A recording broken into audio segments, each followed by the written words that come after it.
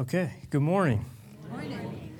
So, Pastor Rich is having a much needed vacation, deserved vacation in Florida, so he's having a good time. And he sends his blessings, and he's praying for me, so you're in good hands, so that's good. So, typically I'm not up here. I help out in the back with the children's ministry, but this is a great opportunity. I'm glad to be here. And my goal today, I just want to preach the word. All right. You're awake. Okay. So that was a really good message. That's a hard act to follow because, as Rich talked about, just the importance of preaching the word. So that is my goal.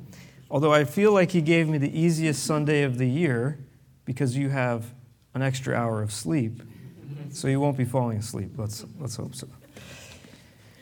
So today I want to talk to you about, my message is titled, Big Problems, Big Profit. And so I'd like to talk about James chapter 1. So you can turn there, please.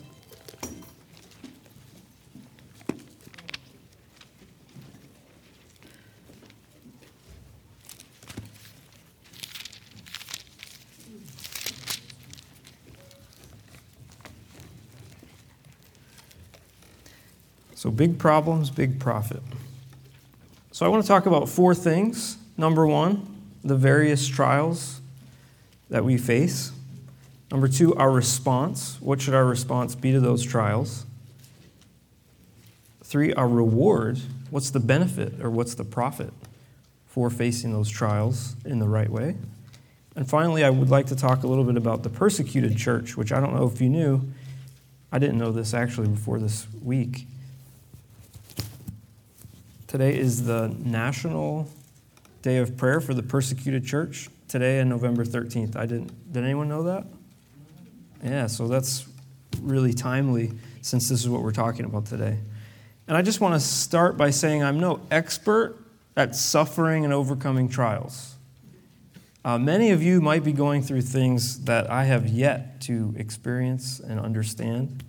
And so I'm not here to be an expert on that, but I do feel this was a message on my heart. So I feel that my hope is that God can give you hope amidst the trial you're going through or prepare you for a trial you may face in the future, because the truth is it's going to happen. And I would like to share, though, some trials. I'll have a few experiences that I could share that demonstrate God's faithfulness in my life and how he's used those trials to build character and endurance. So that's my goal. So let's read James 1. I'm going to read verses 1 through 8. Now, I have the New King James Version, so yours might sound different. And I think it would be a good idea to read it twice because many of you have NIV. I know that's what Pastor Rich uses. So I'm going to start with King James, New King James. It says, James, a bondservant of God and of the Lord Jesus Christ, to the 12 tribes which are scattered abroad, greetings. My brethren, count it all joy when you fall into various trials, knowing that the testing of your faith produces patience. But let patience have its perfect work, that you may be perfect and complete, lacking nothing. If any of you lacks wisdom, let him ask of God, who gives to all liberally and without reproach, and it will be given to him. But let him ask in faith with no doubting, for he who doubts is like a wave of the sea, driven and tossed by the wind. For let not that man suppose that he will receive anything from the Lord. He is a double-minded man, unstable in all his ways.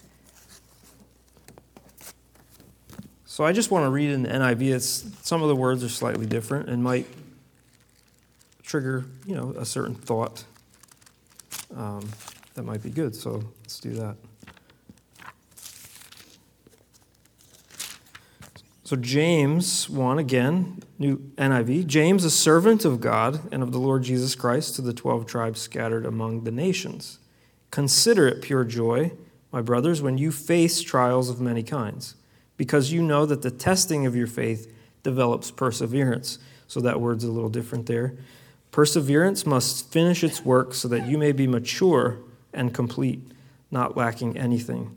If any of you lacks wisdom, he should ask God, who gives generously to all without finding fault, and it will be given to him. So I'll stop there. That's the meat of what I'll be talking about.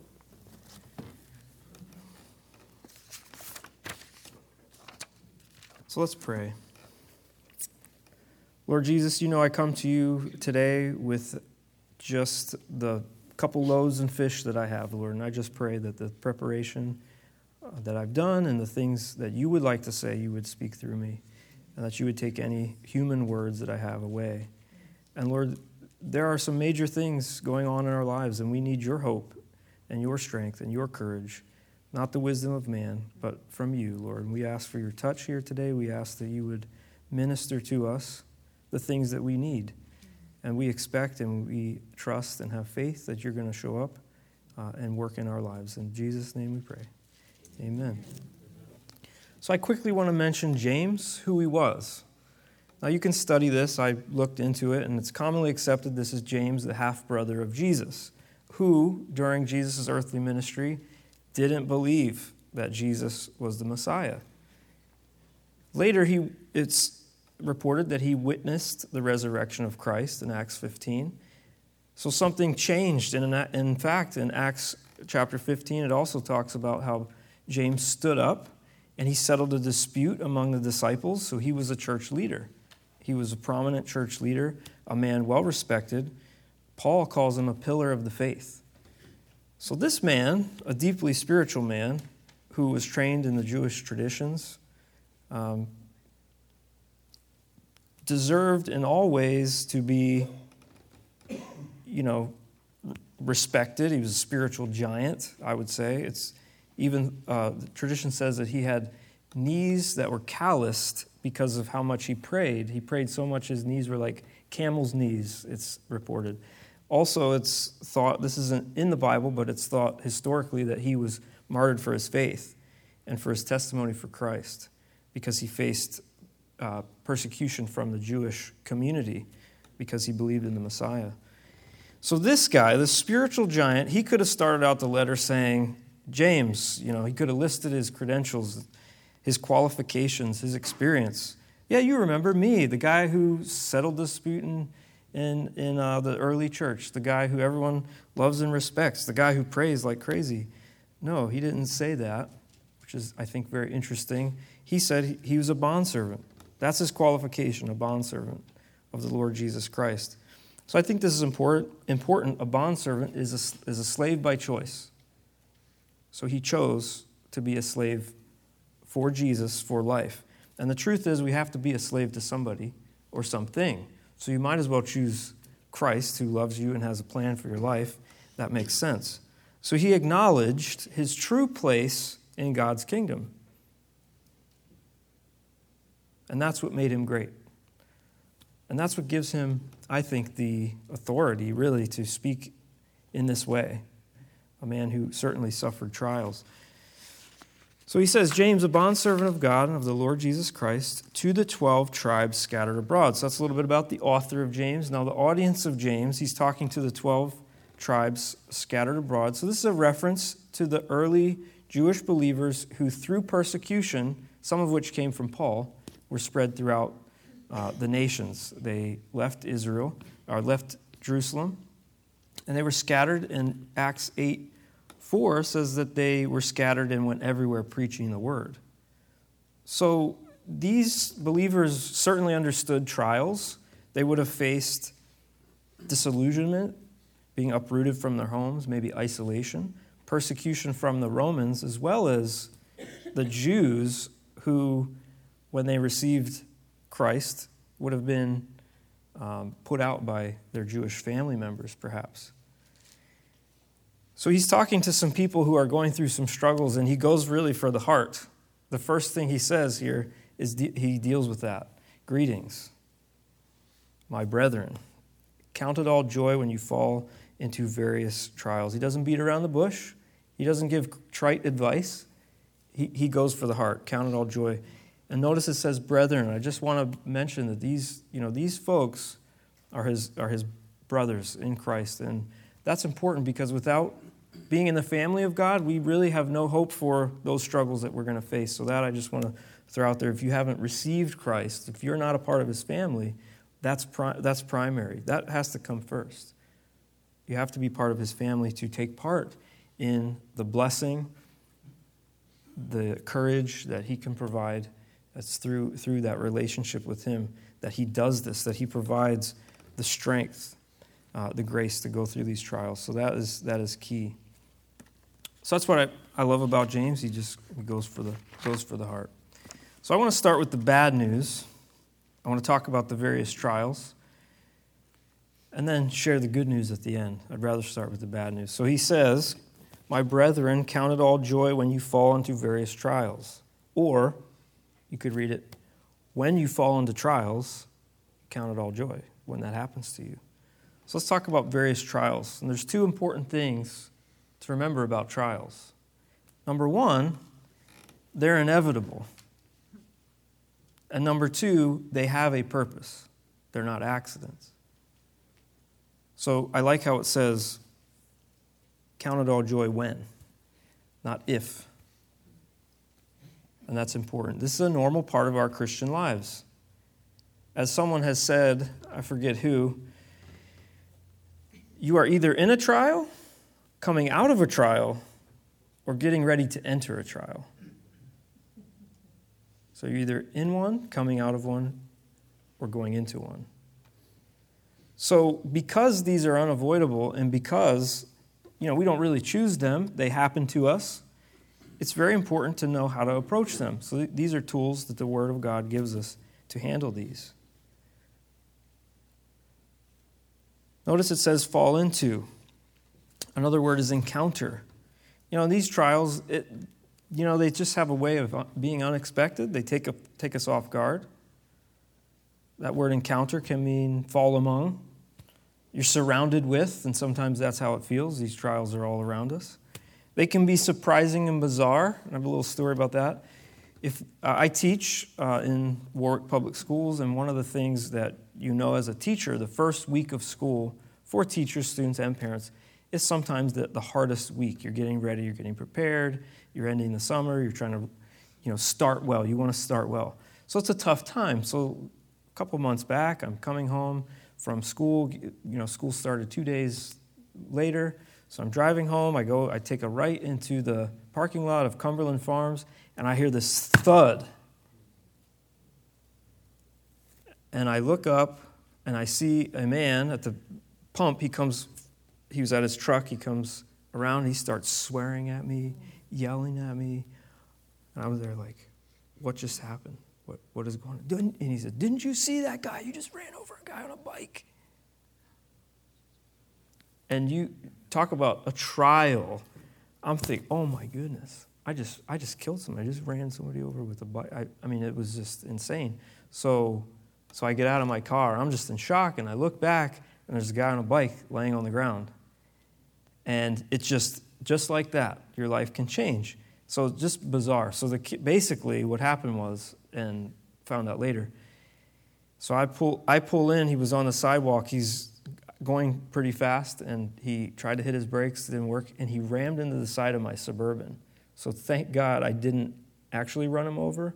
But in that moment, you're thinking, what a horrible feeling. So all that week. So then anyway, in God's mercy, he was not hurt. He was okay. So I have to talk to the police officer and everything. So we're going through that. And then the police officer, I came back to say, I hope everything's okay. You feel better. I'm really sorry about that, whatever. And the police officer looks and he says, do you think you could give him a ride home? Talk about sweating. I'm sweating the whole way home. We're just talking about life like we're good buddies. And it's like, man, I just ran this guy over with on a bike. And so it was bizarre. And then I'm taking him home, and his mom calls him on the phone or somehow, and she starts freaking out. I can hear her on the phone. And he said, "Can you take me back to Cumberland Farms?" So he was 21. He was not a young kid, but 21. And so I said, "Yeah, whatever your mom wants you to do." So I'm like, I definitely don't want to encounter her. So I'll take you home, and I said, okay. So, but that whole week, is just this thing, and I'm wrestling with this thing and this trial, and it's just difficult. And you got to call the insurance, and you got to go through all this. It's a pain. And I remember talking to Kelly. I had lunch with Kelly back there, and he said, don't consider it read 1 Peter. Don't consider it strange with the fiery trial among you. Don't think it's something out of the ordinary. It actually is quite ordinary to be facing these things, and we all face them in many kinds. So they can be bizarre. They can also be chronic and life-changing, and as a matter of fact, this week I found out, my family found out that my mom is really sick, and we're going through, she has to get some tests, and I appreciate the Wednesday group has been praying for her, and we're going to find out Friday, and if my mom is listening, I love you, Mom. We're praying for you, and look forward to seeing you next weekend. I should be there. So, it's just things like this. You're never prepared for that kind of news. You're never prepared for that. You never think it's going to happen to me at this point. It's never the right time. And these trials, we fall into them. They happen. And they're various. So it says there, count all joy when you fall into various trials. So, they go from the bizarre to, these diverse sorts. They're many colored, many shapes and sizes of trials. The little things. Now, I have 5 children, and I teach, so I'm with children, and I help out in the Sunday school with children. So I think God just doesn't want me to remain selfish, so he put me around lots of kids. So it's the little things that kids do that can drive you crazy that builds the patience. And so these afflictions, these the everyday things that are just can be annoying, the troubles. They can be because we're human and live on this earth. Our bodies break down. We have sickness, disease, pain. They can be accidents, sometimes tragic. They can be conflicts with people because we live on this earth and interact with one another. They can be trials because we're Christians. Now, Jesus, he faced these kinds of things: persecution, false accusations, abandonment, insults, mockery. And that's kind of why it's important to understand that they're inevitable and they don't happen because God doesn't love us or because we did something wrong. It's punishment. Because if that's true, then Jesus had some issues, right? And we know that he's perfect and he's the Son of God, but he faced lots and lots of trials. 2 Timothy 3:12 says, yes, and all who desire to live godly in Christ Jesus will suffer persecution. So sometimes it can be a sign that you're doing the right thing, actually, these trials. So there's physical, there's spiritual, there's also the emotional trials, the struggles, the pain of loss, broken relationships, rejection, stress, everyday stress, disappointments, discouragement, all those D words like disappointment, discouragement, dejection, right? So that's the bad news. And they're going to happen, so we should be prepared. We should have an approach. So what should our response be? Number 1, so there's 4 things that I have today, or that the word gives us. Evaluate, number 1, and that's that word count. Number 2, approach them with joy. Number 3 is to know. We have to know what God's word says and what the purpose is. And finally, 4, we can ask if we don't know. So number 1, count. It says, my brethren, count it all joy. So count is to evaluate. We count, we evaluate. We take a careful look. We can't approach these trials haphazardly, as if they just kind of happen. They're not accidents. And actually, Warren Wiersbe says, our values determine evaluations. If we value comfort more than character, then trials will upset us. If we value the material and physical more than the spiritual, we will not be able to count it all joy. If we live only for the present and forget the future, then trials will make us bitter, not better. And that's really good. I like that. So what do I value more, my comfort or my character? What's more important? And if it's my comfort, then I'll be upset most of my life. What does God value in my life, in your life, more than anything else? This is for Gabe. He said, are you going to ask questions like you used to do in class? So here's a question. What does God value in my life more than anything else? Your soul. Your soul? Yeah. And what about your soul? What's his primary purpose? Make you more like Christ. So if we believe that, if that's really true, how does that take place? Well, it doesn't take place by just making our lives totally and completely comfortable and giving us everything we want. I was thinking of showing this. Remember Veruca Salt from Charlie and the Chocolate Factory? Remember her? I want it now, Daddy, I want it now. And her dad gave in to everything she wanted, and that's a picture of just how our flesh can get out of control. And it makes us less like Christ and more like the world and just kind of a snot-nosed brat. Nobody wants to be like that. So that's Jesus is concerned with your character. He wants you to be more like Christ because that is the best possible outcome for you and for me. It brings God the most pleasure, the most glory, makes us useful in His kingdom. So God is at work in some way to make us more like Jesus. So evaluate those things in light of that. So joy, count it all joy. Are you crazy? Are you insane? This just happened to me. Count it all joy. Don't tell me that. I don't want to hear that. Now, it doesn't say be, giggly and silly and, it's not like I'm happy in the circumstance. That's not what it says. But I think of joy as something deeper, something that is unshakable, a joy that you just know that God is going to do something. God has a plan, and there's a joy in knowing that the purpose of this trial is greater than me, greater than anything I can see right now. I can't see it maybe right now. But in the future, God is going to do something with this, that faith. I believe that. That belief comes through experience, as we'll talk about a little bit. So your outlook determines your outcome. To end with joy, begin with joy. It's a purpose in your heart. It's a determination. I might not feel very joyful, but I'm going to choose joy in this situation. And think about Jesus. What was at the heart of His motivation to endure the suffering that He endured on this earth? What does it say? Hebrews 12:2. For the joy set before Him, He endured the cross.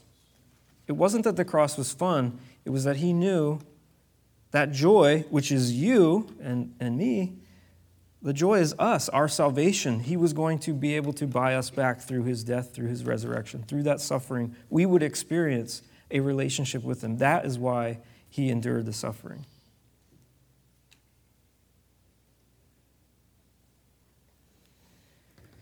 So that's a pretty good example for us, I think. So that joy. So it's to evaluate, to have that joy. And that joy comes from knowing. And this is something we should know as Christians. It's just kind of like Christianity 101. You have to know this. To be better equipped for the problems of life that we face, because they're going to happen. So when you have big problems, you have a big opportunity for profit. And when I think of profit, mostly that word is in reference to monetary gain. But think of the value or the benefit or the advantage that comes from the profit or the outcome of those problems. You have an opportunity for big profit. To be profitable, does something have to be easy? No. We know in life that things often that have the most benefit are the hard things. They're not the easy things. It's very hard to save money. It's easy to spend money. It's very hard to exercise. That's hard. You have to get up and be disciplined. It's hard to eat right, but those things are what's the best for us often.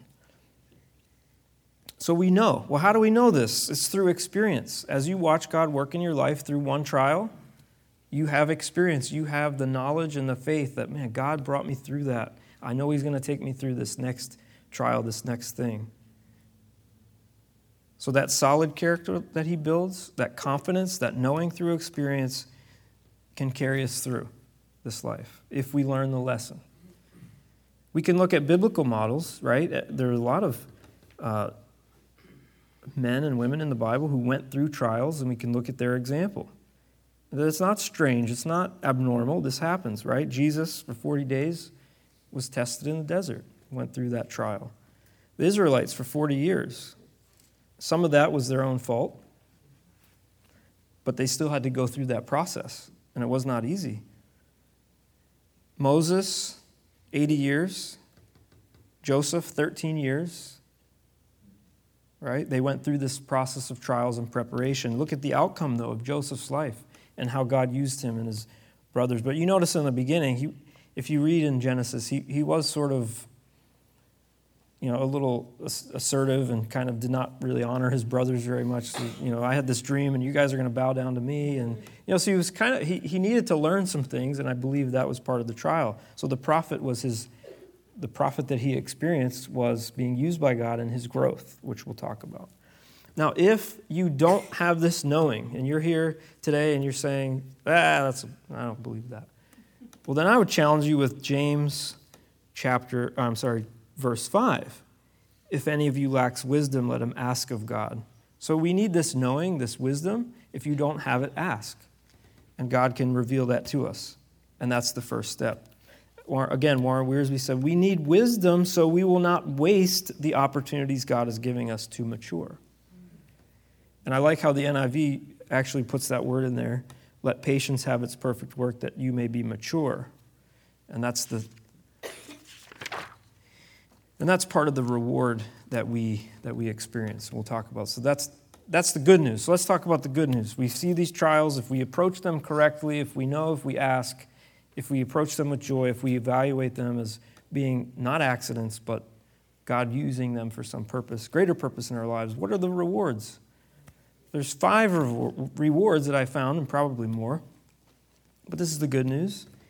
Number 1, it proves our faith. Proves our faith. Number 2, we receive the fruit of patience through patience. There's more patience built, which is very valuable in this life. Number 3 is our maturity. Number 4, God's glory. And number 5, a closer walk with God. So if we approach these trials correctly, we'll receive these rewards. So verse 3 says, knowing that the testing of your faith. So that testing, that word testing, it means the approving of or authenticating or testing the quality. So your faith is so valuable that God tests it, approves it, refines it, purifies it.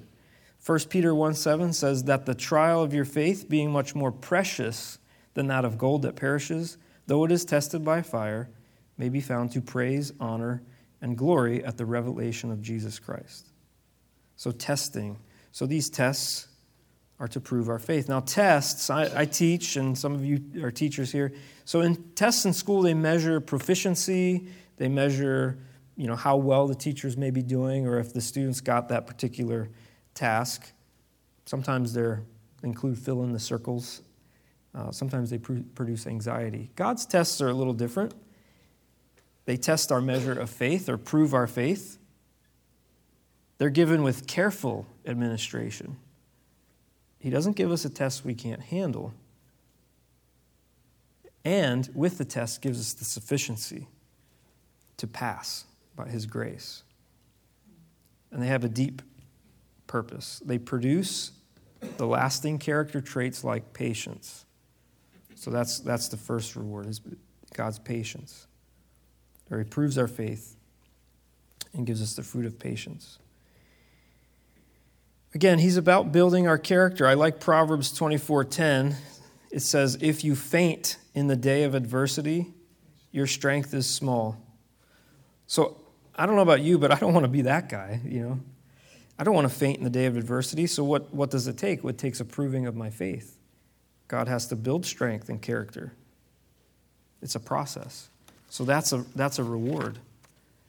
And it reminds me of like a wise trainer, an athletic trainer.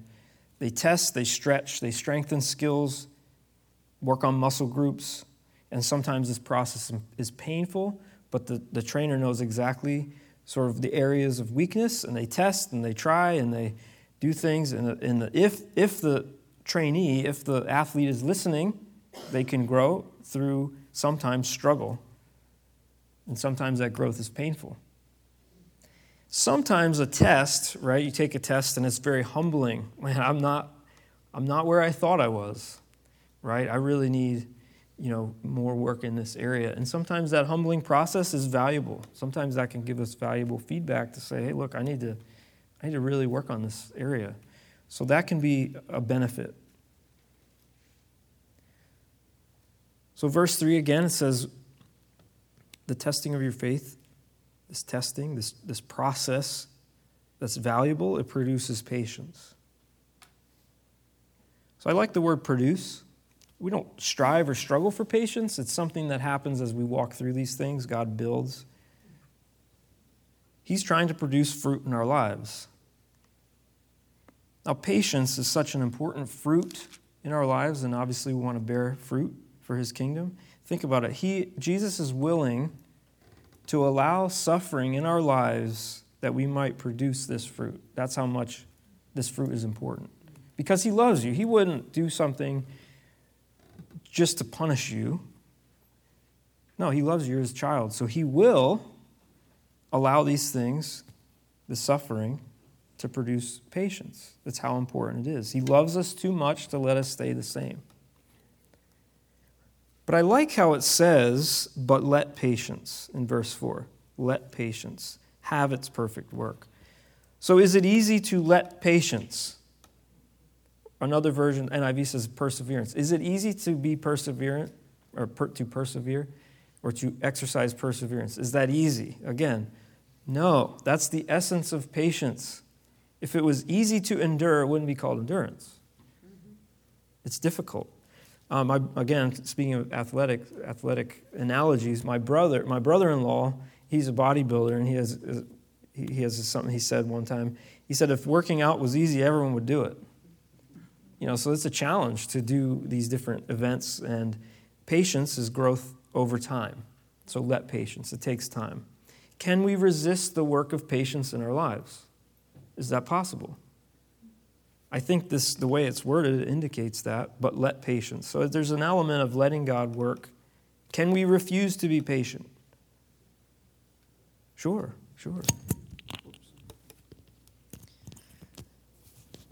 Sometimes, when we are going through a trial, our first response, now be honest, what's your first prayer? No, I don't want this. Get it out. Take it away. That's my first response often. Okay, is to ask God to take it away. I want to be rescued. Just let me out. We miss the opportunity to learn the lesson God is trying to teach us. We may miss the opportunity for growth.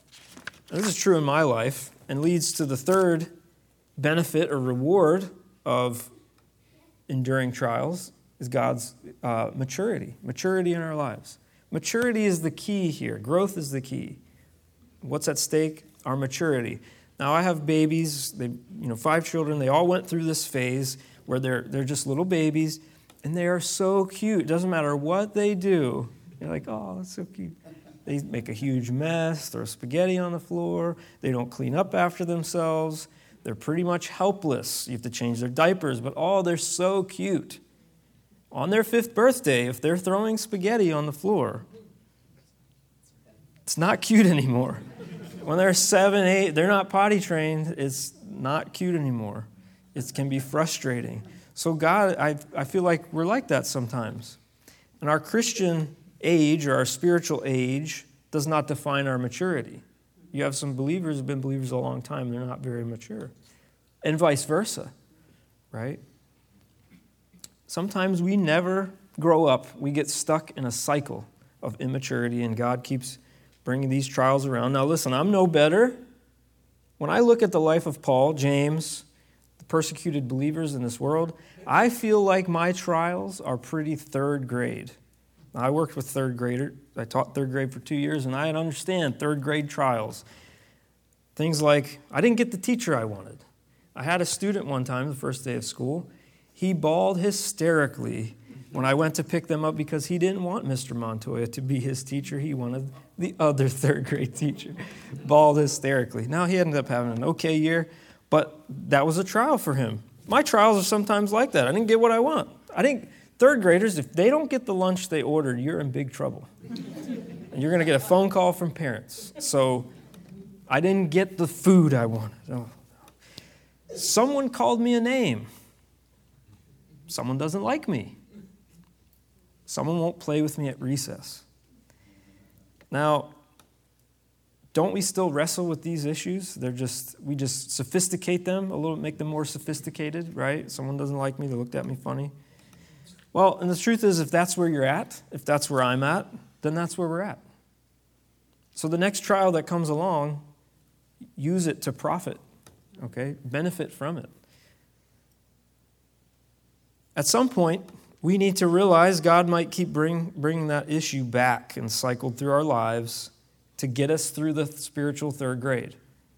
If that's where you're at, that's where you're at. But eventually, you want to pass third grade. You want to move on to fourth grade. So the names and faces in the issue might change, right? But the problem is the same because the problem is you, right? And you and me. We're the problem, not necessarily the situation. I'll give you an example. Back in my early 20s, I went to Bible college and studied, and I did an internship in children's ministry, and I was, God was doing great things in my life, and I thought I was something, right?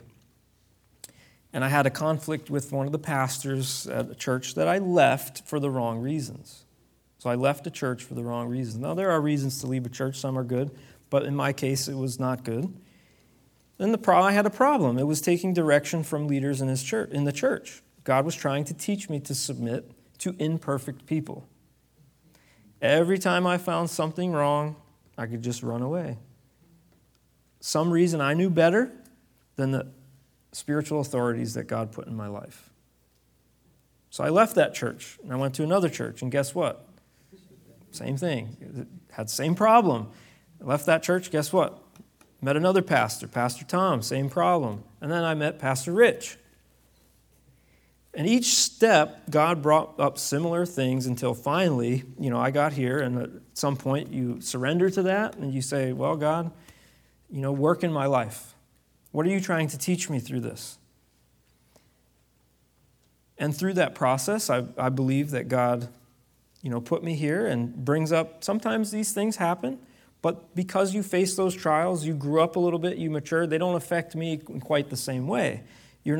That doesn't dominate my Christian experience, always being frustrated with what people tell me to do. Because that was a third grade problem that I just had to learn. So if you don't remember anything today, remember this. So I like these because if you forget everything else, okay, fine. Remember this. The next time you face a trial, pray this. Instead of God, get me out, pray, what are you trying to teach me through this trial, Lord? What are you trying to teach? What am I supposed to learn through this? And I submit to it. Okay, start there first. Now, is it okay to ask God for healing? Sure, yes. But sometimes there's a bigger reason. There is a reason. He's trying to teach us something. So pray that. If you forget everything else, hold on to that. Isn't this like Jesus' prayer in the garden? Not my will, but yours be done. So he submitted to the Father. Now I want to talk a little bit about how else we let patience have its perfect work or perseverance. So get this. On God's path to maturity, there are no shortcuts. And this is hard for us, for me, who live in an I want it now culture. Let's face it, we live in an I want it now culture. If we want it, we can go buy it. I don't have to wait. Who does that sound like? I want it now. Who is it? Yeah, it sounds like a toddler. I want it now. It's a language of toddlers. It's the essence of immaturity.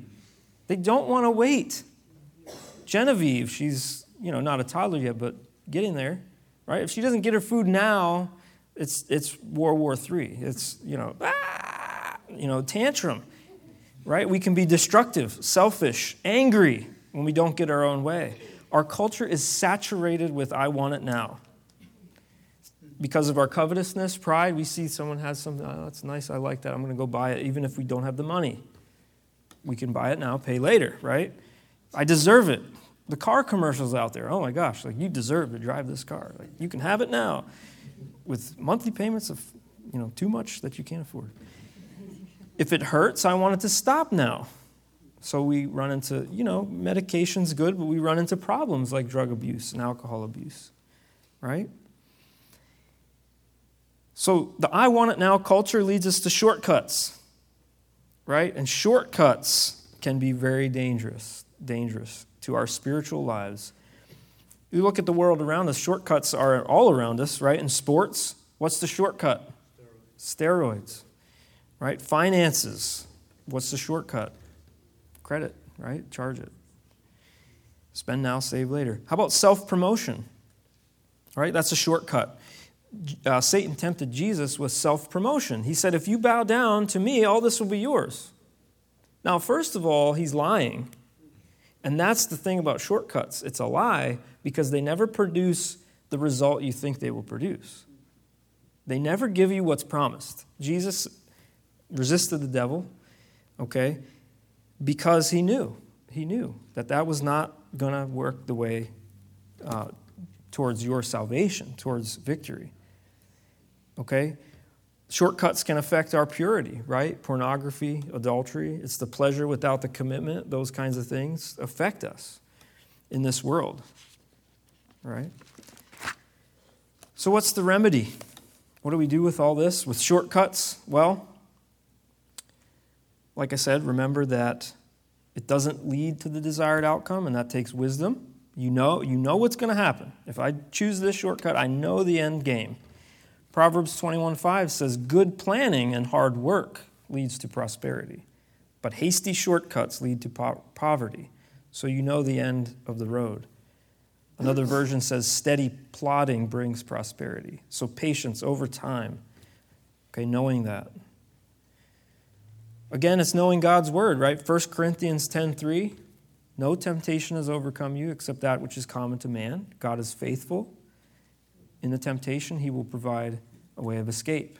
So he provides a way. Take that way out. Sometimes it means giving God time to arrange the circumstances. Just giving him time. And we know this, right, from Abraham.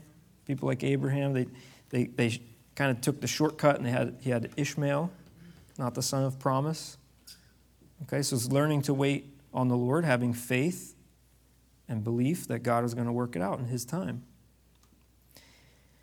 So that's 3. 4, the reward for this kind of endurance, this kind of patience, is God's glory. And so another prayer is, when you're going through these things, ask, how might God want to be glorified through my life, through this? How might God demonstrate his power in my life during this trial? Yes, it could be deliverance, but maybe it's something deeper. How might it benefit his kingdom? Now, I have a lot of respect for many of you and people out there who I've watched walk through trials. I've watched it firsthand. I've seen you go through loss, sickness, right? Struggles, and come out stronger on the other end. And that encourages me and encourages those around you. Maybe the trial you're going through is not for you. Maybe it's to benefit someone in his kingdom, to bring glory to him. The fruit of patience in your life could be a fruit to benefit somebody else.